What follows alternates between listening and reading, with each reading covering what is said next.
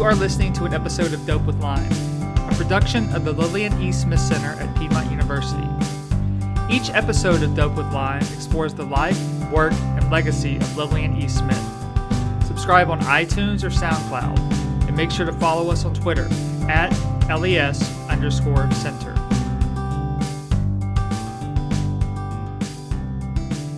Thank you for coming.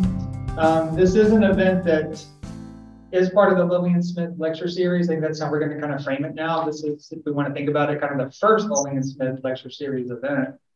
And it's co-sponsored or co-supported by the Georgia Humanities. So we applied for a grant for this event, and they were gracious enough to award us a grant for this event to co-sponsor it. And this event actually comes out of a lot of different things, which I'll talk about in a second. But first, I'll introduce myself because I forgot to. So my name is Dr. Matthew Touch, and I'm the director of the Lillian Smith Center here at Piedmont University. And we have Dr. Chad Gibbs, Dr. Jelena Subotic, and Dr. Thomas Aiello as well, from College of Charleston, Georgia State, and Valdosta State, right? And each of these individuals has expertise, of course, in the Holocaust or in Jim Crow or African American literature. And this is something that kind of just came together really quickly, truthfully, and I wanted to find people who were in the area who had seen. And Dr. Subotic and Dr. Aiello actually did two events, I think, in 2017 with the Holocaust Memorial. Is that right? Actually, when there was a traveling, I think, Holocaust exhibit, and they actually talked about the same topic in different places, one in Valdosta and actually one in Atlanta. So this event actually came, and this discussion actually came out of a planned study travel trip that Professor Franklin and I were going to do last year. And it's a little bit further back for me too, but we planned to go on a study travel trip to Poland last year. So to actually go to Gdansk, to go to Warsaw, and then go to Krakow. And that trip didn't make. And then, of course, with everything with Ukraine and other issues too. But we didn't get to go on the trip.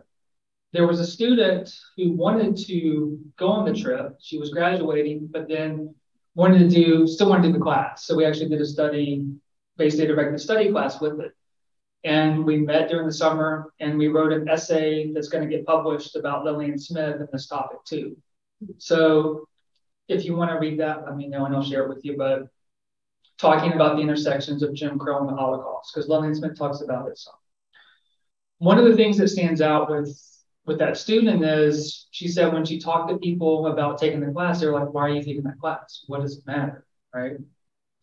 So when you think of personally as somebody who's born and raised in the South and who is of a certain phenotype, the connections between Jim Crow and the Holocaust, that's something we don't really think about, right? If we're doing, say, African American studies, or maybe even if we're doing Holocaust studies or whatever too, we may not think about that. But there's tons of evidence and research that shows there are connections. And one of the things that really kind of stands out to me that I always go back to is there's a book called The Anatomy of Fascism by Robert Paxton, which deals with Mussolini's rise and Hitler's rise. And correct me if I'm wrong, since it's been a little while since I read it.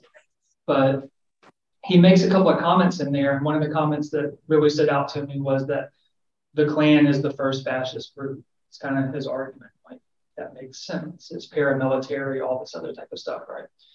So if you kind of dig in, and then also even look that the Nazis took Jim Crow laws and used them to make the Nuremberg laws and things like that. And they thought that the one-drop rule went too far. Just let that sink in. But that's kind of where this arose from. And this is really just kind of a discussion about this topic. Tomorrow is, and Dr. Gibbs can talk about this because he was actually informing me, tomorrow is the United Nations Holocaust Remembrance Day. There are two Holocaust Remembrance Days. The other one's in April, correct? And I'll let him explain it. So when you see kind of that discussion, I've always wondered why are there two of them? And he explained it to me, and I think that's important to discuss too, at least kind of at the outset. But this will just basically be a free-forming discussion. I don't have any kind of questions or anything prepared. I'll let them talk about the research, introduce themselves too, and then we'll talk and think about a very wide range of topics. And then we'll open it up for questions. Okay? I'll pass it on. That's you. I guess I'm going first. That thing works. Step away from the microphone. Well, thanks for the invitation. I wanted to say thanks for bringing me up from Charleston. I guess I'm the only out of state here. But I think my connection that I want to start with is bring in some of the post-war in the United States to this conversation right at the beginning.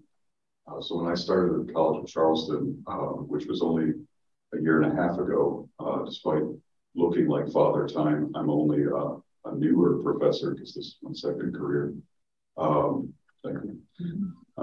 So I started developing classes, and one that I built is called Race in the Second World War, which is a worldwide look at where is race a determining factor of how the war is fought, where is race the reasoning for that fighting, where is race the driving force behind how perhaps a whole state organizes itself, and then what are the follow-on changes racially perhaps because of the war.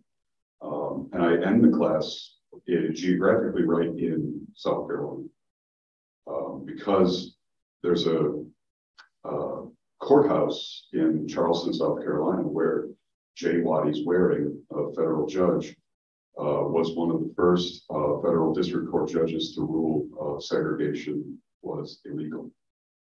And then his decision was struck down and had to go to the Supreme Court.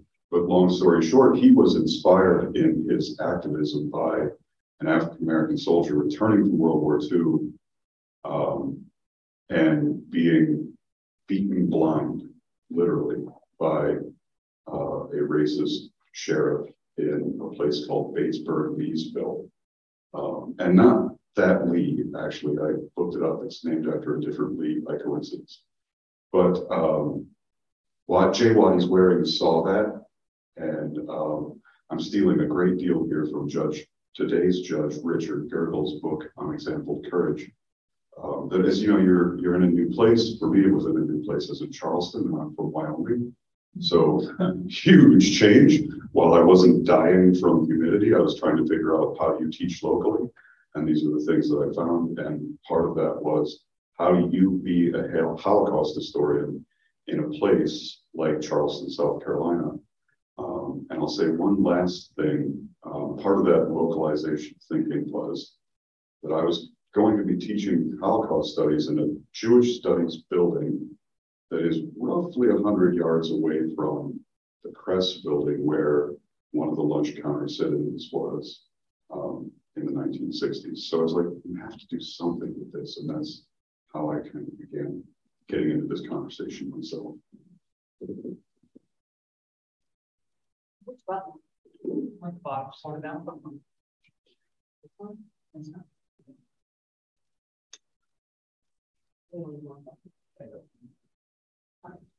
Yeah. Takes us. No? Yes. There it goes. Okay, excellent. Well, thank you very much for inviting me. Yes, I'm based in Atlanta, so that's not very far, but I've never been here, and I'm happy to be here. And again, thanks for the invitation. So let me tell you a little bit about what I do and how that relates to our topic. So my research most recently has been on the way in which the Holocaust is remembered. So I study the politics of memory, which in practical terms means museums of the Holocaust, memorials of the Holocaust, textbooks that narrate the Holocaust, movies and plays, the way in which the Holocaust is used in political speeches, and the way in which it's used, as we are witnessing right now very directly in the context of the war against Ukraine, the way in which political leaders still use the Holocaust to frame their contemporary political decisions. So my research has taken me mostly to Eastern Europe, which is the region that I know the best. And I have studied extensively the way in which the Holocaust is memorialized in Eastern Europe through looking at museums and memorial actions, commemorative practices in the Balkans, Serbia and Croatia are the countries that I know the best, and also in the Baltics. And there I studied Lithuania as one of the countries that I chose to look at. But again, obviously events and memorization practices in the rest of Eastern Europe are also part of my research. So things that are going on in Poland, for example, right now, that are very problematic in the sense of how the current government is mandating what scholars can and cannot say about whether, for example, any Poles participate in the Holocaust. And they even passed a law in 2018 that says that no research can insinuate that Poland participated in the Holocaust or the Polish nation participated in the Holocaust. Everything has to say that the Germans alone, which does not correspond to historical record. So I'm interested in these kinds of topics of kind of Holocaust revisionism, but also looking at memorial practices. So that brings me in dialogue with practices of commemoration of race terror in the United States, for lack of a better word. And so here I'm interested in what can the United States learn from other countries in how to memorialize issues of, anything from Jim Crow, but even before, lynching and, slavery.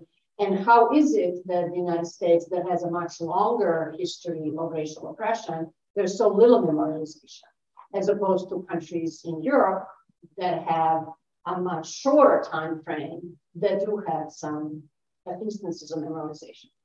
So that's what I'm interested in. I'm interested in, for example, the politics behind and the reception of the memorial, what's called the lynching memorial in Montgomery, Alabama, which is one of the first institutions in the United States that took on itself to memorialize in a way that's similar to how the Holocaust was memorialized, for example, in Germany, and to do that for the victims of lynching.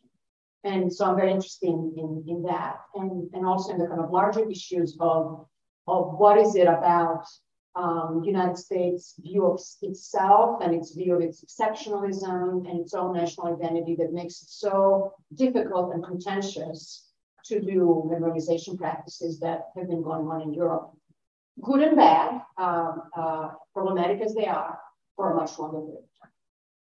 Thank you.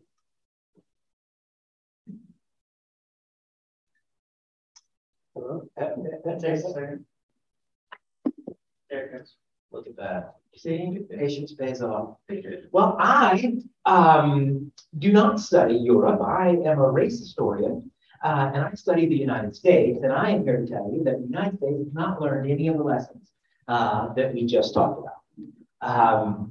It was just, even as the Polish government is trying to dictate how the Holocaust is taught in that country, just below us in Florida, the governor has banned various African-American studies classes because he doesn't want white people to look bad to students.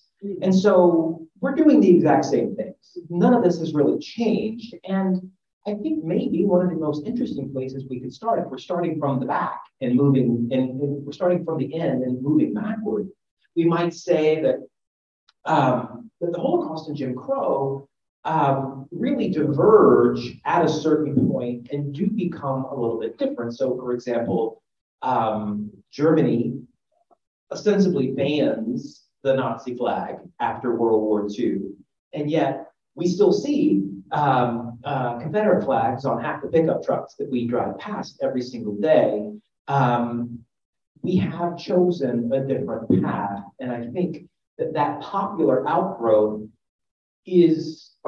stems very specifically from the kinds of government level memorialization practices that we were just talking about. And so while we will see today a lot of similarities between the kinds of behaviors that were going on during Jim Crow in the United States and the kinds of behaviors that were going on in Germany in the 1930s, there are some points of divergence. And one of them is that a lot of people in the region that was home to the vast majority of Jim Crow laws still celebrate the iconography that went along with those laws, even when they claim not to care about the actual laws themselves. It's a hard case to make, And it's it's a legacy that forces the Black population in Georgia, for example, to still have to reckon every day with a legacy that is not being denied by its leaders. Whereas in Europe, at least they're giving vocal, some kind of paean to the idea that they have ultimately rejected what happened in the 1930s, 1940s. The South still revels in it. And it means that the South's Black population still has to walk out of buildings like this and live in a climate that hasn't changed dramatically much since that era. And it leaves a problematic legacy. And so for all the similarities that we're about to talk about, there are these points of divergence which leave Jim Crow's legacy very much in our face in a really problematic. So one thing that I heard you all talk about, which I know that this is your research, is memorialization. And as you were talking, I'm reminded when I was at Auburn, so I was in Alabama for 2 years, it's Confederate Memorial Day. They still celebrate, of course. It's the same, it's MLK Day. It's Robert E. Lee's birthday. Right. So they're celebrating together. There is one more state. Didn't Georgia celebrate it? I don't remember. Does Georgia still celebrate it? Virginia. Okay. I know that Alabama still celebrates. I mean, for one thing. The other thing is the EJI. And the EJI, I want to take students there again. When I was in Auburn and just opened, I took them. And it's a memorial to the victims of lynching. Okay. And it is set up like the memorials, from what I understand. I've never been to Germany, but kind of like the one there, from what I understand. And I didn't realize this when I went into it, but when you go in, you actually go down.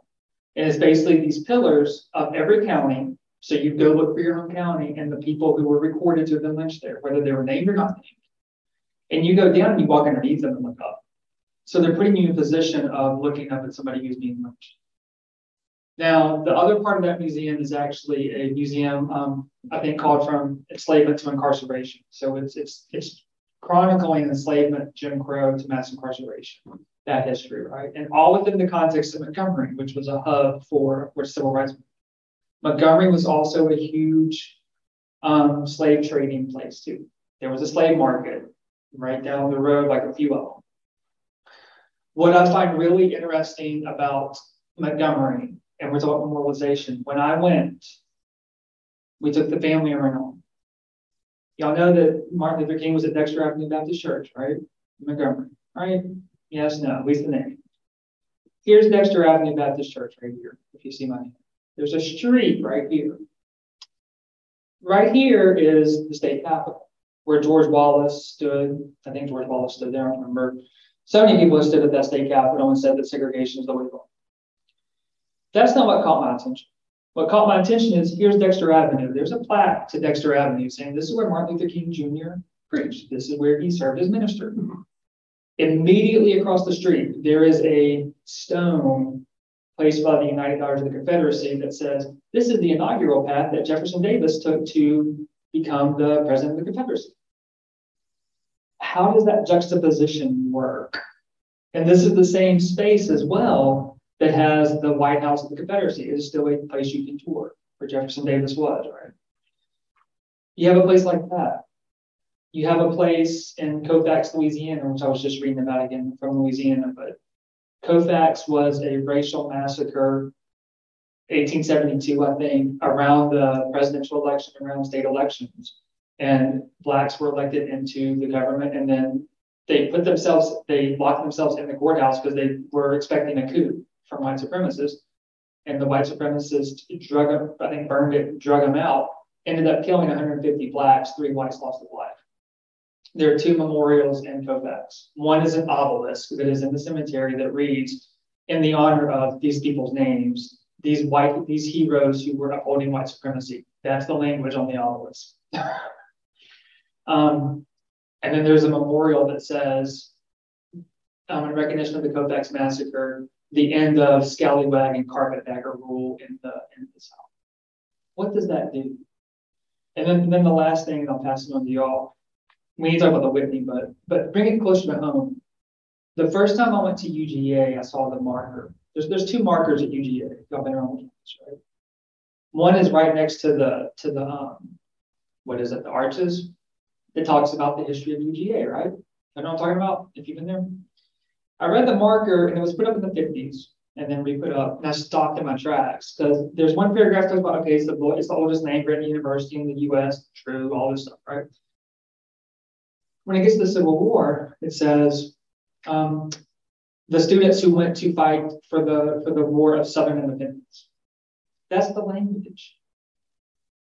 And I think about, as Dr. Ayala was saying about if I was Black walking through the space, especially somewhere at UGA, where how much the football team is African American or the basketball team, and then UGA's Black population, I just looked it up the other day, is 8%. What does that do to your psyche? I can't imagine it. But the other thing is right across the quad too, there's a monument to Charlene Hunter Goff and Hamilton Holmes, who were the first two Black students to integrate. And there were riots when they integrated. They got kicked out and they had to be under guard. Hunter Holmes, Lillian Smith writes about this in a letter, had to go to somebody's house and the men stayed up with guns to protect him while he was there. That marker, all it says is, this used to be the former administration building where the first two Black students, and then name them. Integrated UGA. No talk of the violence. So that memorialization is one part of this and one very important part of it. It doesn't even get to the history of how these things are connected, but do y'all want to speak? Because y'all are more familiar, I know, with Eastern Europe and everything too. And I've been to Warsaw and I forgot all about that Polish law. So what are kind of these, and in Charleston, I'm sure you have the same thing. Sure. So Charleston is, and I'm probably telling you all something you might already know, huge tourist destination. It's just in some meeting where somebody said 9 million people here go through Charleston. I think it's the banners. Yeah. And I'm trying to use it as the example.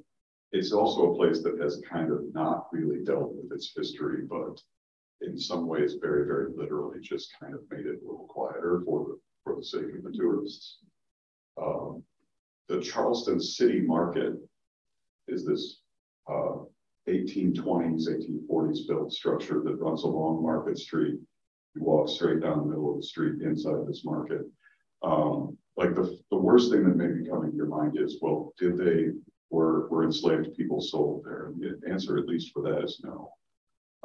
But not for good.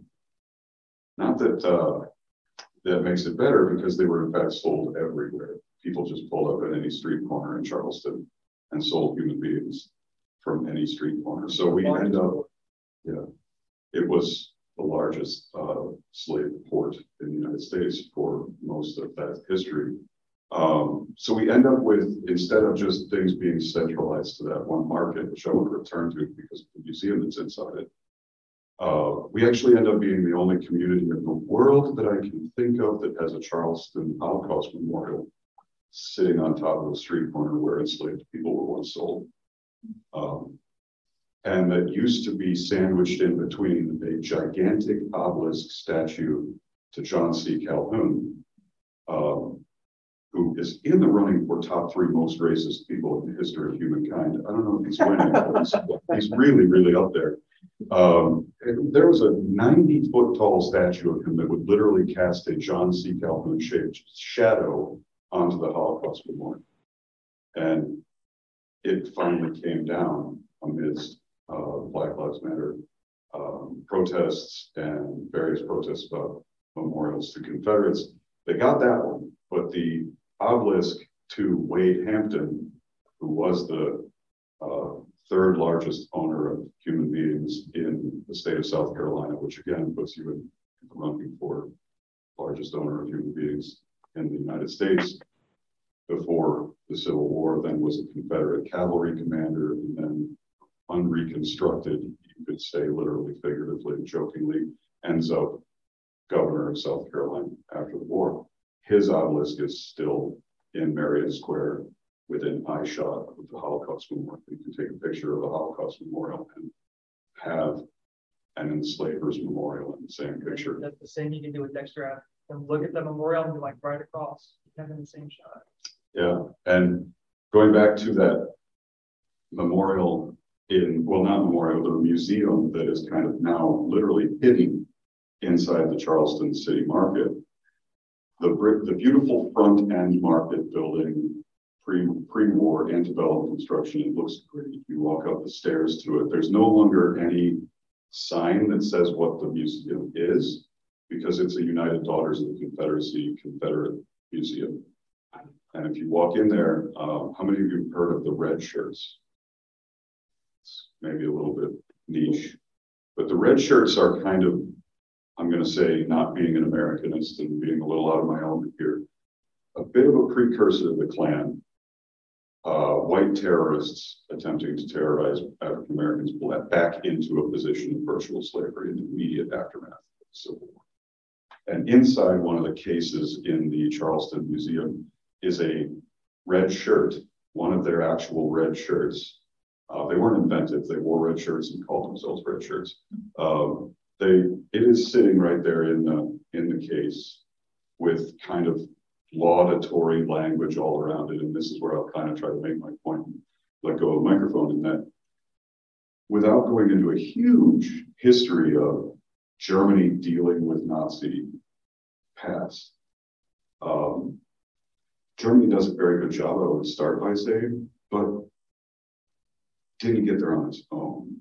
To tag on to what Thomas brought up, there was an enforcement of that memory from 1945 onward. There was even a revitalization of that enforcement in the 1990s, when there had to be certain deals made in exchange for German unity. More dealing with that past would be necessary. And this is my last point, having brought that all together. I hope that the South, though there was a reconstruction, was never really reconstructed. Still working on it. And I won't go yet, but I'll just add a brief context that says the red shirts were actually contemporary to the Ku Klux Klan. They were one of many groups that were around. The Knights of the White Camellia, the White League, the red shirts, the Ku Klux Klan were all operating at the same time. They wore red shirts because the decade prior, Garibaldi had liberated Sicily and Italy, and they saw themselves as liberating the South, just like Garibaldi was bringing together Italy. And so they were very much contemporary with the Klan, and they did have an international kind of perspective. But just this is to make one quick thing. I apologize. One thing I mentioned to Chad earlier that I don't think you knew about, correct me if I'm wrong, even after World War II, the second Klan rose in the 20s and actually started on Stone Mountain, Georgia. So the second Klan had their first, and it was a Methodist minister who started it, right? They were giving a speech, right? A Methodist minister who was giving the speech at the second rise of the Klan, right? On Stone Mountain in Atlanta. But immediately after the war, I found out about a group of people called the Colombians, who were about 40, 60, 47, or 48, who I think served in the war. And they came back, and there were newspaper articles about and everything too. They were Nazi sympathizers who wore swastikas and everything, had a building next to a Klan cavern around Morehouse and Spelman, around that area. So terrorizing, and they attacked people. I think they were involved in the synagogue bombing in the 50s in Atlanta. So very much Nazi sympathizers. And even before the war, if you kept up with history or no, there were Nazi sympathizers in the U.S. The pro-American rally, which is what it was called, in Madison Square Garden, was the German-American boom. There were 20,000 people with pictures of George Washington right next to a swastika, and then singing the national anthem and all this type of stuff.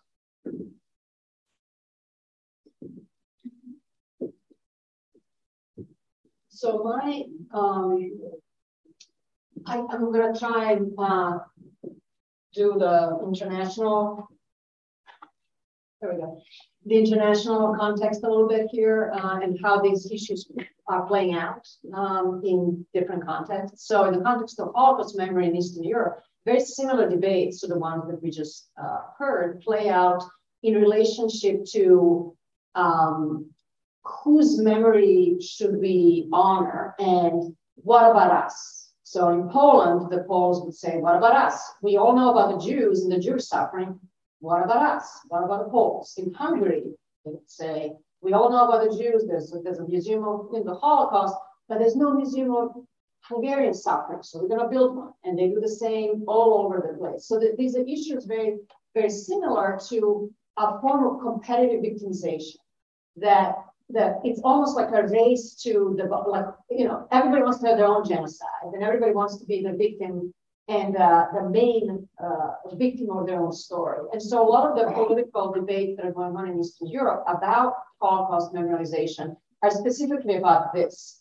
So I'll give you two examples. In Poland, a couple of years ago, in Warsaw, overnight, a memorial plaque was put up in one of the streets in Warsaw that said, on this location, there was a German concentration camp, KL Warsaw, where 60,000 or whatever, many, many thousands of Poles were killed.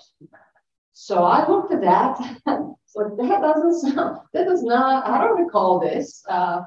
So people who are, you know, historians of Poland have already been on this case. So what turned out is that this was not what happened. What happened was that there indeed was a concentration camp on that location, but it was a concentration camp of Jews who were brought in as slave labor from other parts of Europe and were then put in there. And most of them were either died doing slave labor or were then taken to other camps in Poland.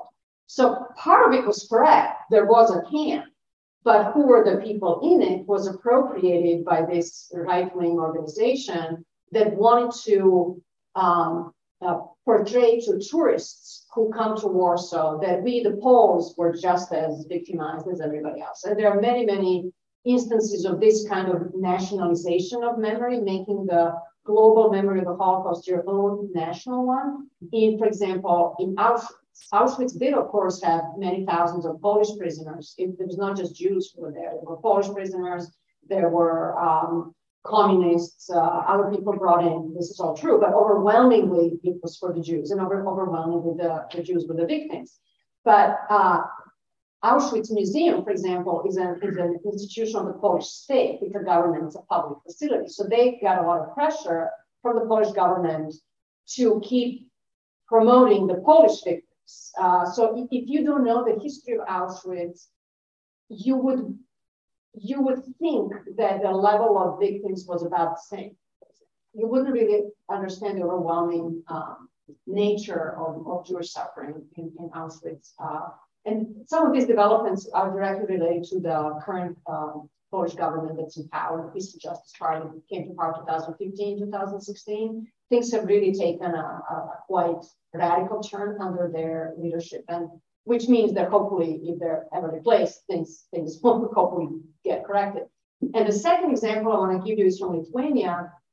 So in Vilnius, capital of Lithuania, one of the biggest, but certainly the biggest museum attraction is the so-called Museum of Genocide.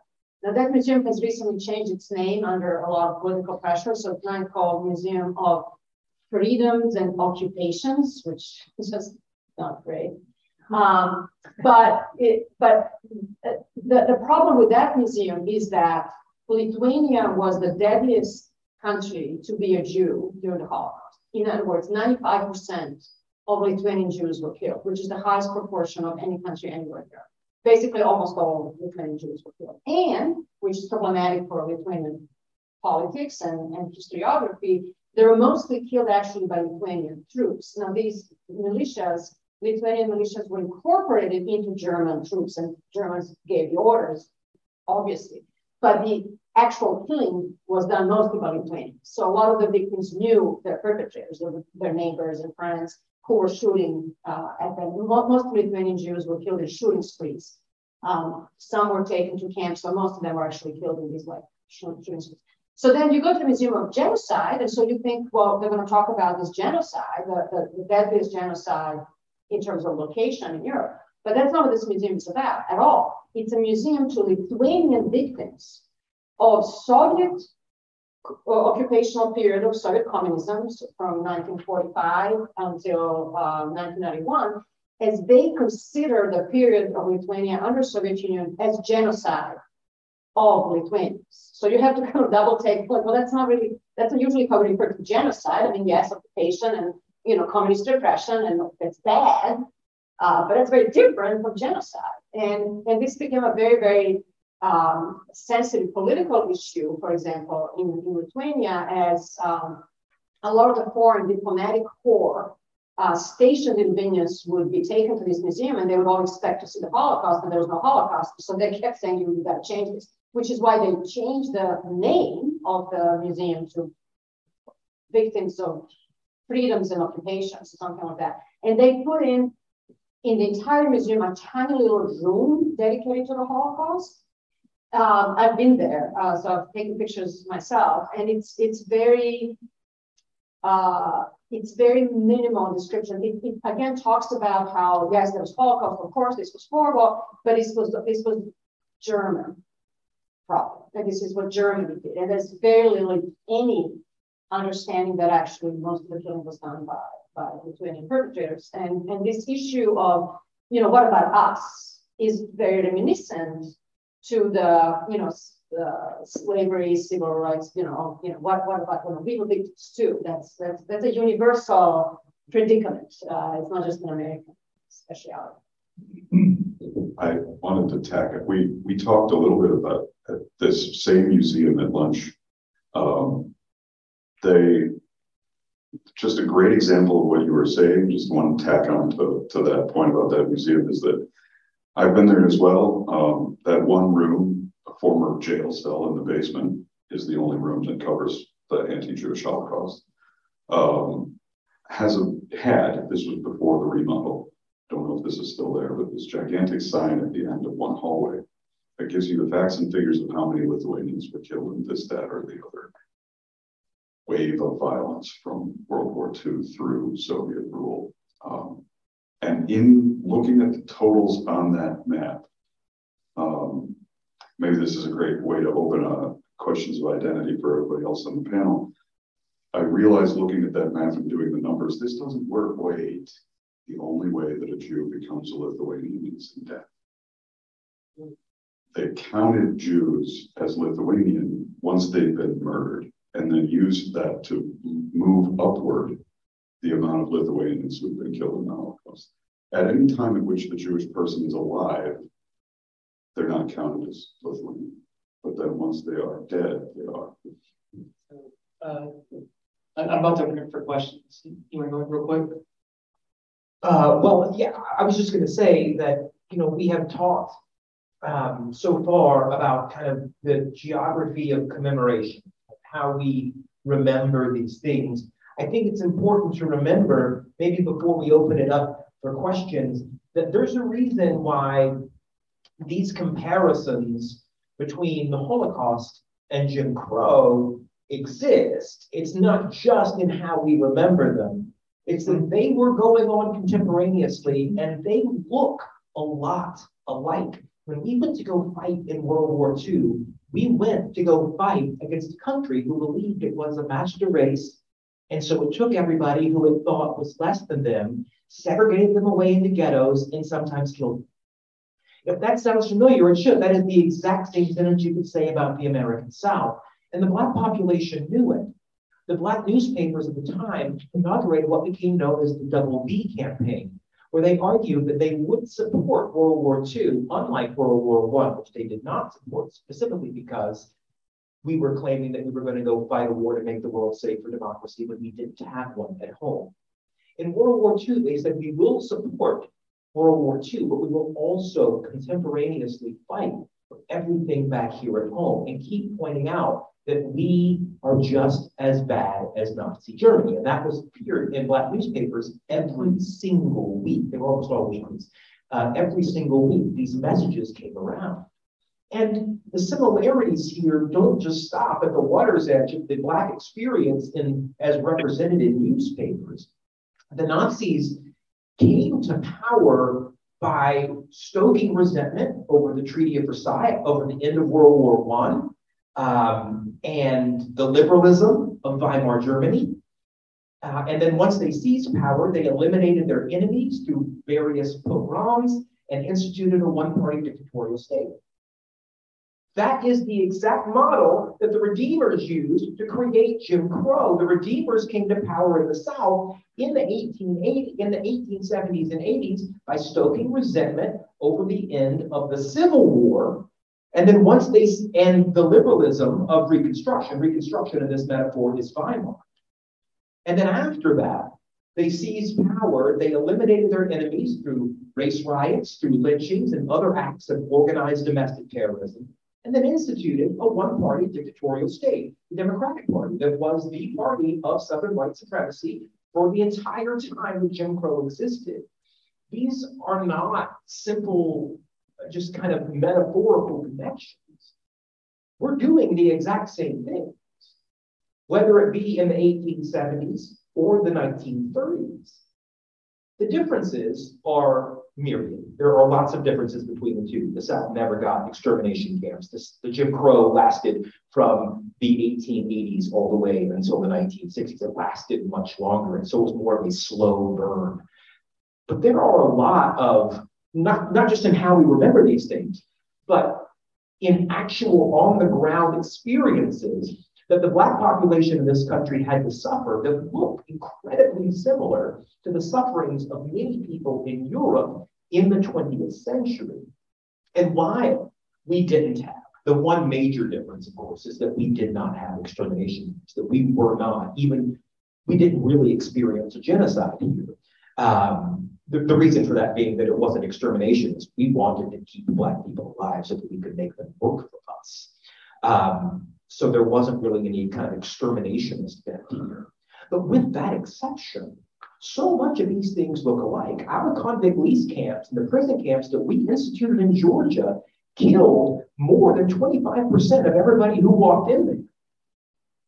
Thousands upon thousands of Black people who were kidnapped, put into prison camps, and killed right here in Georgia. That's not even including Louisiana, Mississippi, or that's not even including the other states. Louisiana does it a little bit different. Convict lease looks different in all the other states. Louisiana centralizes it and puts it in one prison farm, Angola, which still happens to be the state penitentiary of Louisiana today. Georgia does theirs by leasing out these camps. The one where I'm from, in South Georgia, essentially just kidnapped people from Florida, put them in there, had a 25% death rate. The first national civil rights effort at convicting white people in the South was for a convict camp right outside of Valdosta, Georgia. They didn't get a conviction, but because they had killed 25% of the people working there. And so we don't have organized mass extermination. And that becomes the story. That, of course, the Holocaust, that is the story. But if we're thinking not just about the Holocaust, but about Nazis and Jim Crow, and you take out death camps, there's a reason why the spatial geography of commemoration looks so similar. We are talking about much the same kinds of efforts. And there might end up being questions about eugenics and how we develop that, and the culture of white supremacy that helps drive eugenic discussions that end up being adopted by the Nazis or whatever else. But more than that, we're just doing the same things throughout these things. And so as we remember the way we commemorate and the spatial geography of that, there is a temporal geography that goes back in history that makes us also look relatively similar. There's three things I want to wrap up. Number one is, this is online if you want to find it. We use this in the Jim Crow and the Holocaust class with the student. So this is William Patterson, I think the Civil Rights Commission. So after the Holocaust, the UN came up with the Genocide Convention. And it's not just physical extermination, it's psychological as well, and other things. There's like 4 or 5 points. The US did not accept that until 1988 under Reagan, FYI. So there was white supremacist backlash to even accepting the Genocide Convention statement. Even though the term was created in the United States. Exactly. So they published this in 51. They submitted this to the UN, and they lay out the case that, yes, while there are differences, that the US has systematically hit each and every one of these points that you put in the Genocide Convention. And the evidence in here is like pages, and they only deal with 1945, I remember, maybe 1941 through 51, a very short period of time. And when I was reading this, it's a difficult read because they basically take the newspaper clipping and put it in there. The number of veterans that are attacked, I couldn't keep underlining them. Almost everyone a veteran was attacked, a veteran was attacked, a veteran was attacked, or killed, or blinded, or whatever. That's what happened after World War I with the Red Summer, right? But it reminds me too of that discussion I've had about Lithuania is when did these soldiers become citizens in death? Even in death, they weren't citizens if they were murdered here, right? But if they were murdered in Europe, if they died in Europe or in the Pacific, they were citizens, right? So what does that even do? Two more things before I kind of wrap up. When I started doing this research too, you've probably seen the picture of a Jim Crow, a man at a bus stop. I think it's in South Carolina. If you look it up, Jim Crow segregation bus stop, South Carolina, will pop up. It's a black man in front of a bus, maybe drinking or something. There's a newsstand right behind it. And if you look at the newsstand, there's some magazines. One of the magazines says Hitler's Love Life. And I'm like, to me, that is just like an encapsulation of these two things together. Because remember, Hitler was Time's Person of the Year. And I don't remember what year. I would know that probably 30 something. Remember that we had Nazi sympathizers. I told you about Madison Square Garden, all that stuff, right?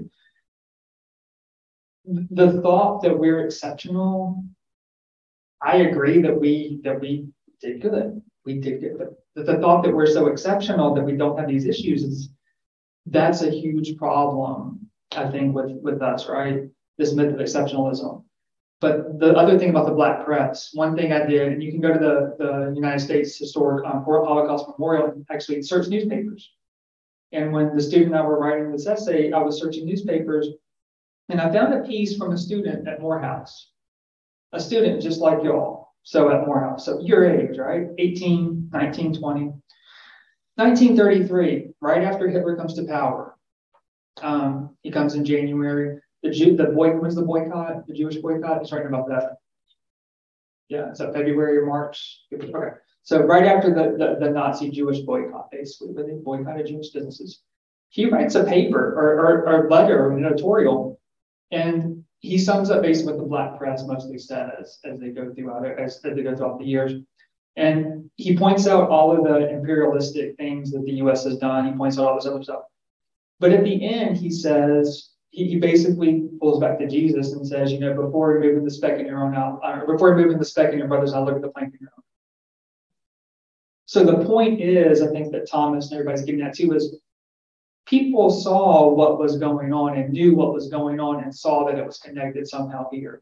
And one thing they didn't even point out, that I was waiting for Thomas to point out, this is an excellent book, at least for me, but this is written by a lawyer.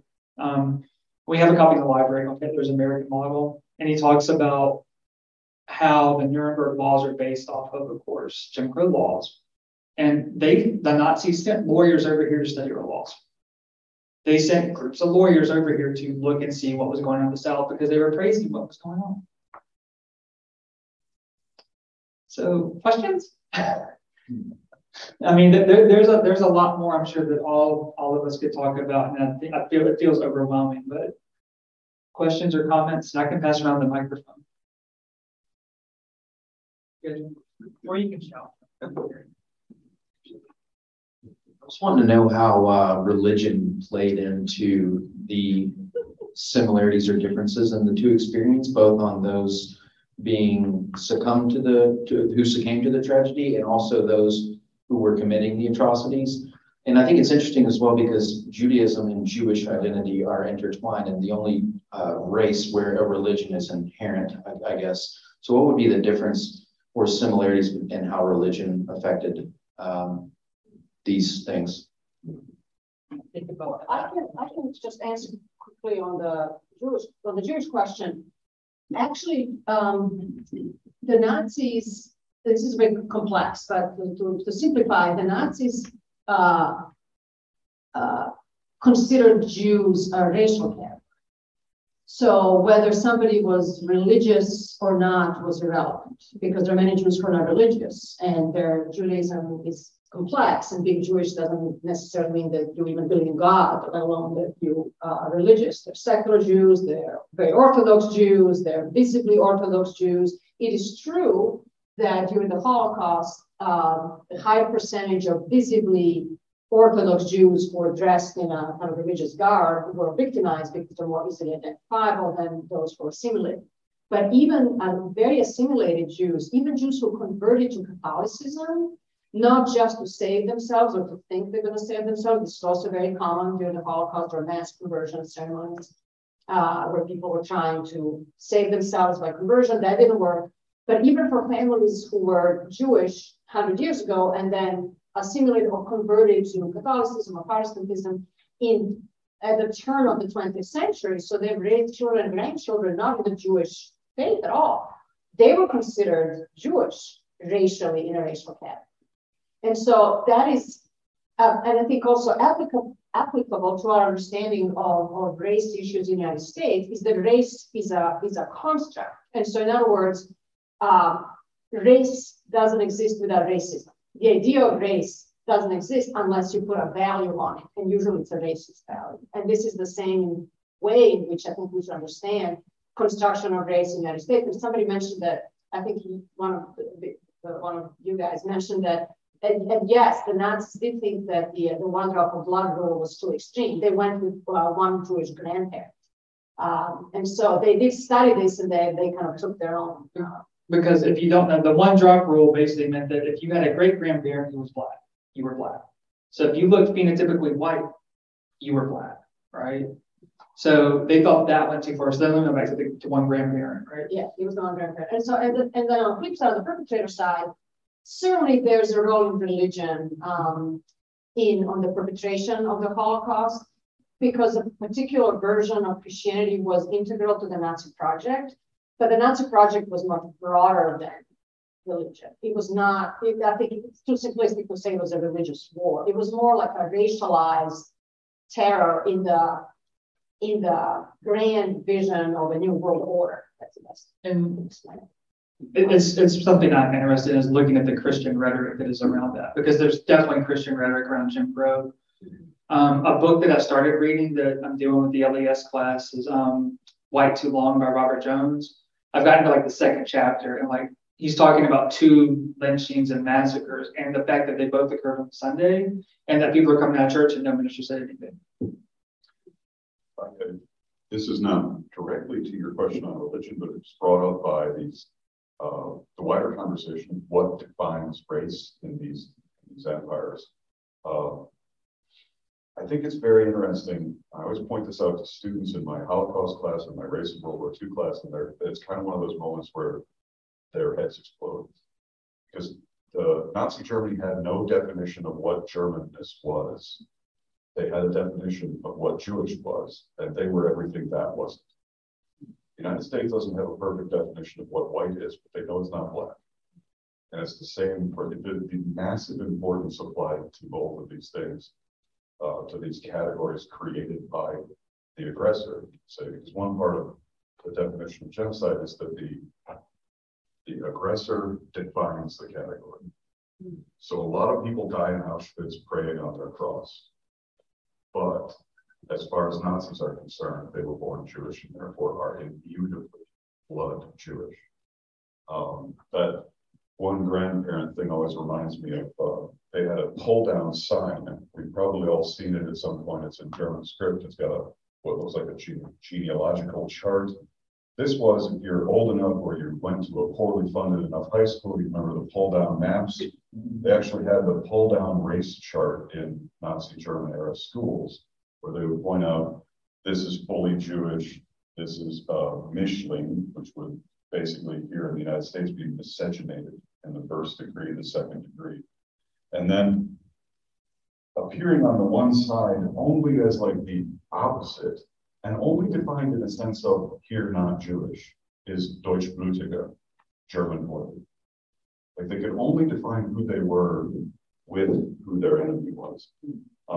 And they didn't even, speaking of their differences between one drop and their 1/4 rule, they never even got all the way to deporting Mischlinge of the second degree to death camps. There was pushback in Nazi Germany against sending those people.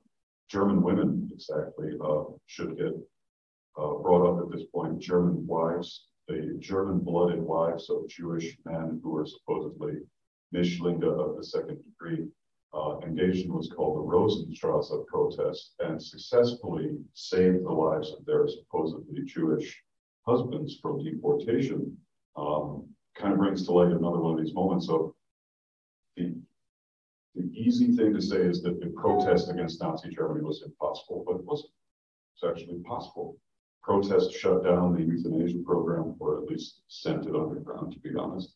And protest actually saved the lives of these supposedly mixed, quote unquote, race Jewish men. But I wanted to tack that on because it goes into how this definition is so important to both sides of the Atlantic, and especially in how they define themselves as only possible, how they define it today. And I'll briefly touch on religion here in the world of play of Jim Crow. Everybody who was a white supremacist in the South was ostensibly a Christian. In most places they were Protestant. In Louisiana they were Catholic.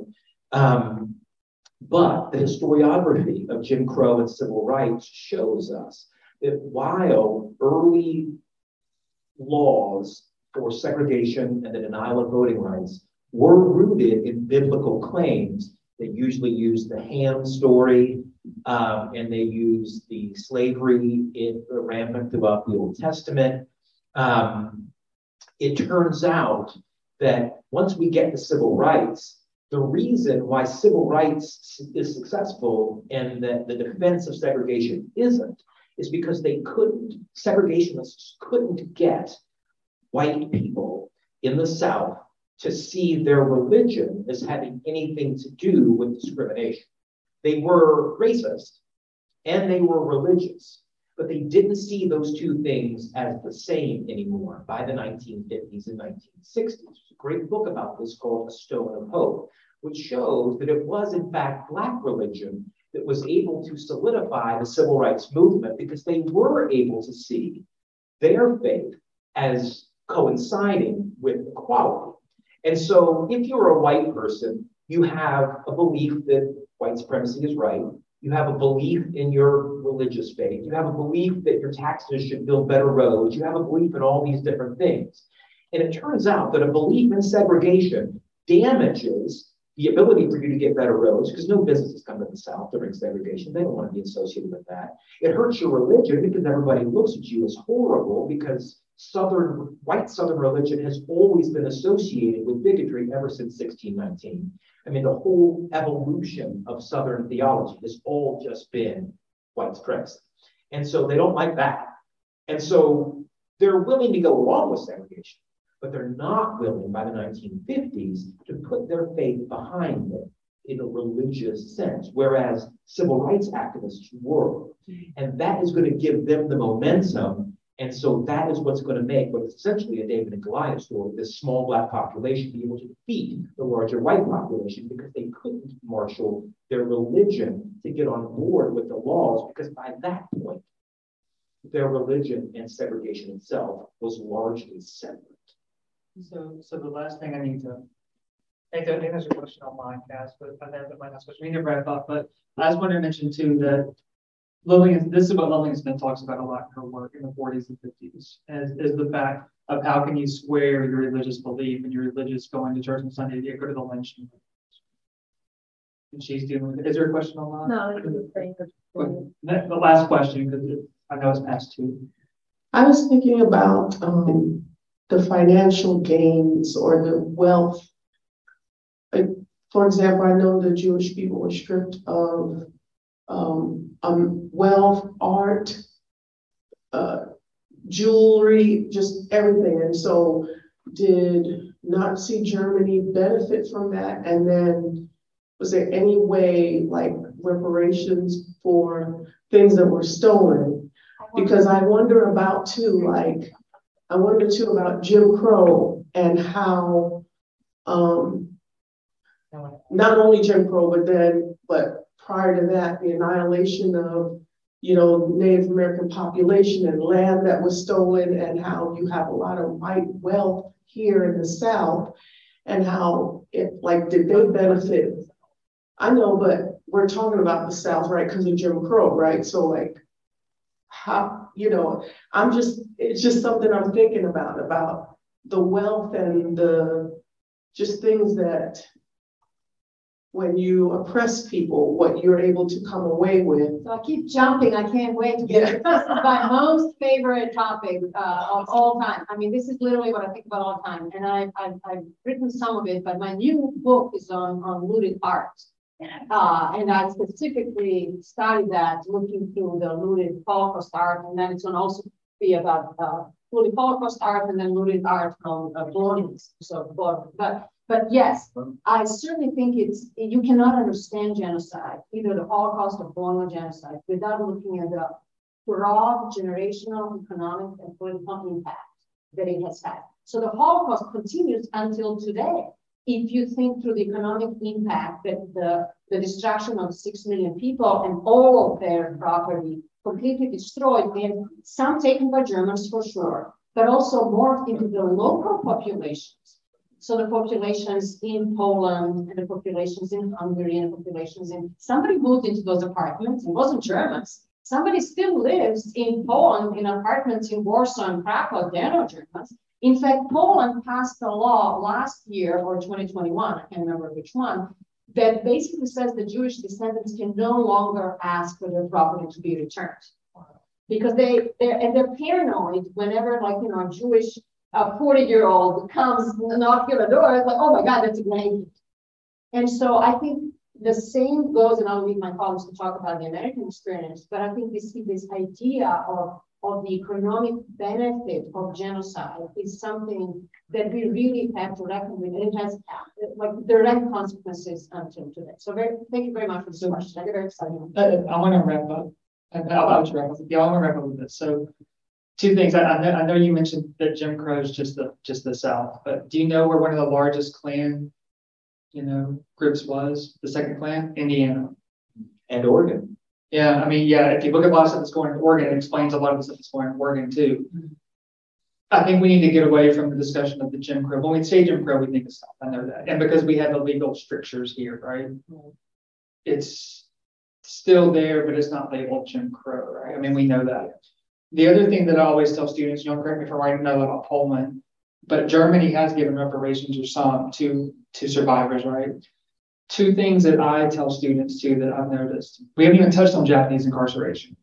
We haven't even touched on internment, which we put Japanese in first and second generation into camps. I can give you good books if you want that, fiction books, but in George Takei's book, I think about his own experience.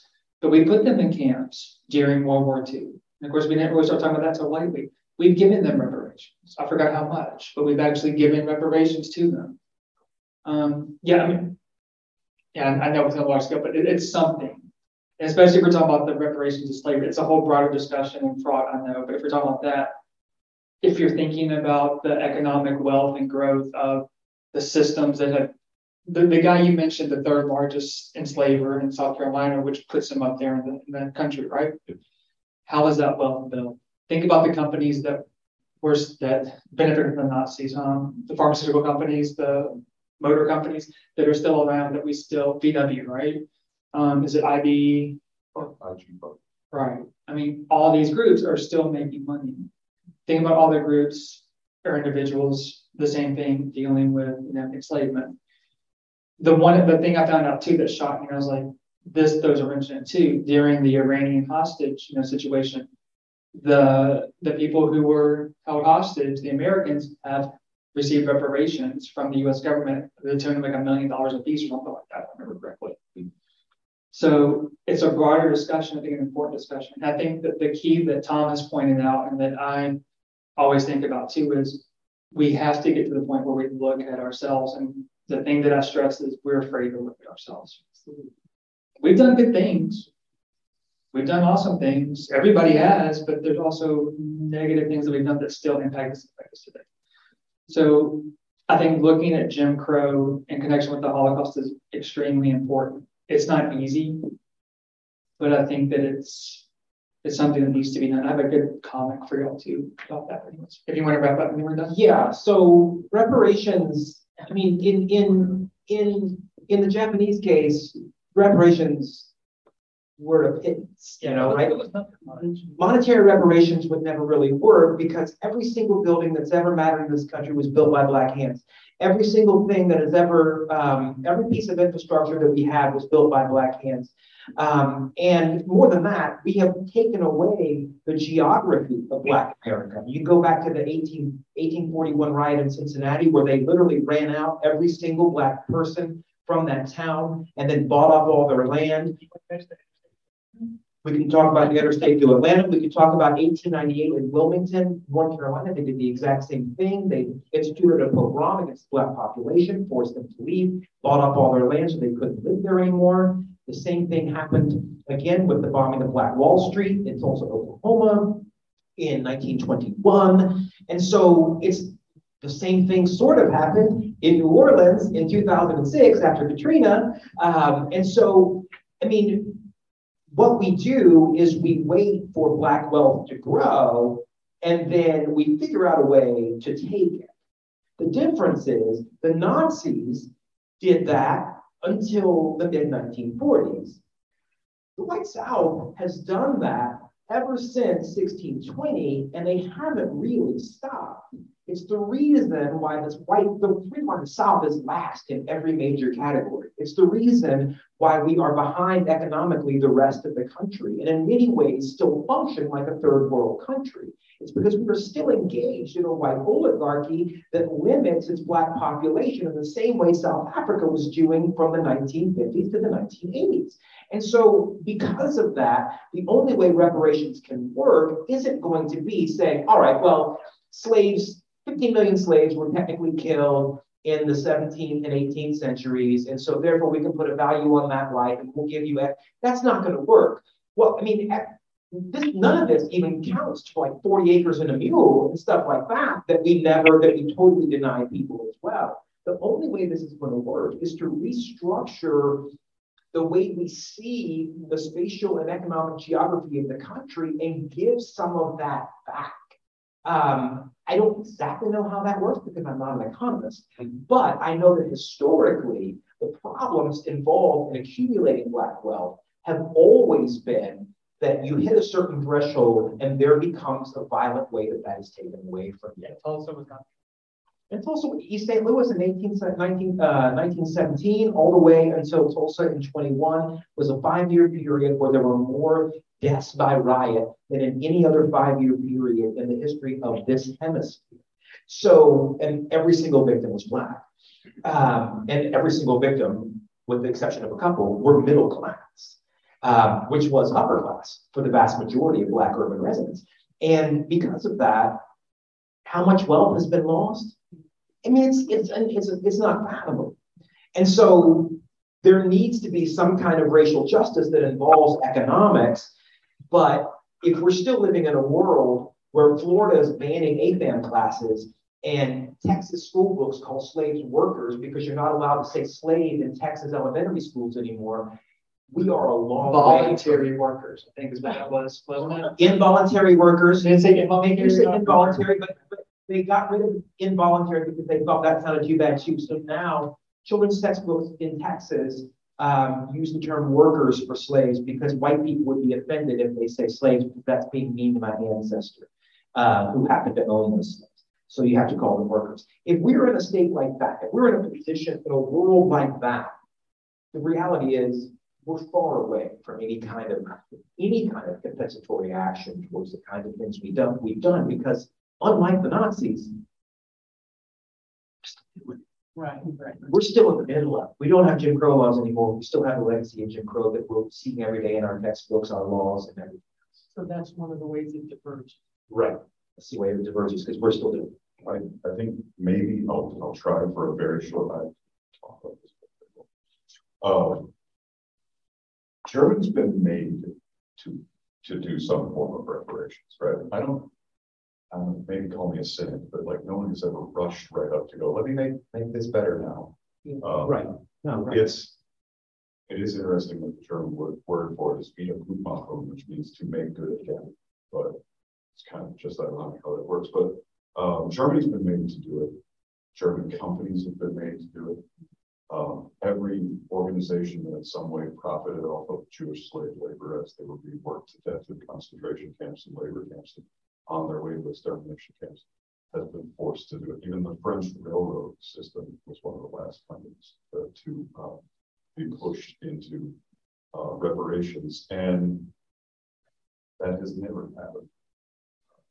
States did bringing up what was given back to Japanese Americans after incarceration during World War II is interesting because I'm not an American, so I'll say it again, but I think it's the only time that the United States has done that at all. It's in the hostages. Those only two that Yeah, so that's very, very interesting. And that was, of course, the hostages was somebody else doing the act. It Right. wasn't the U.S. government doing the act. But if I can kind of like take that one step further, there was in the bill that gave reparation money to Japanese Americans, there was a line that said, this makes no precedent for anyone else.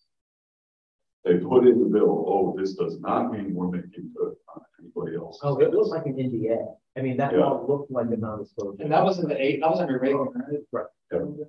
And this would be my very personal conclusion of bringing up reparations after these things. I got through grad school in part on 2 different fellowships that were funded by German reparations for what they had done to Jews in World War II. I was a George Mosse fellow, and they took everything from the Mosse family and then had to give it all back in the 1990s. And then it became all education money. Yeah, and then absolutely. There's a thing called the Claims Conference for Jewish Council on Material Claims Against Germany that uses part of its funds to fund Claims Conference fellowships. I'll just end on saying, imagine if that applied to the other side. And see, that's when Thomas was talking, that there isn't a monetary thing because you can't be like this many people, blah, blah, blah. But those are ways to, like, what are the opportunities? What are the things you can do to move things forward and to rectify the wrongs? Like I said, it's like I tell my students, some of them are saying it's not easy to face that because nobody's going to do it voluntarily, like you mentioned with Joe. Nobody's going to do it voluntarily. So if you want to stick around, we'll be around, but we're here. Thank y'all for coming.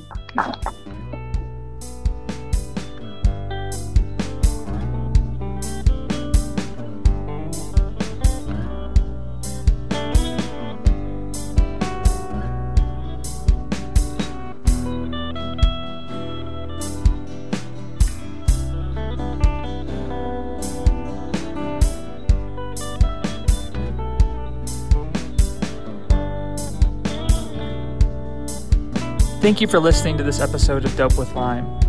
Did you enjoy this episode? Have thoughts? Use the hashtag #DopeWithLime on social media or get in touch with us at LES Center at piedmont.edu. You can learn more about Lillian E. Smith and the Center by visiting www.piedmont.edu/LES.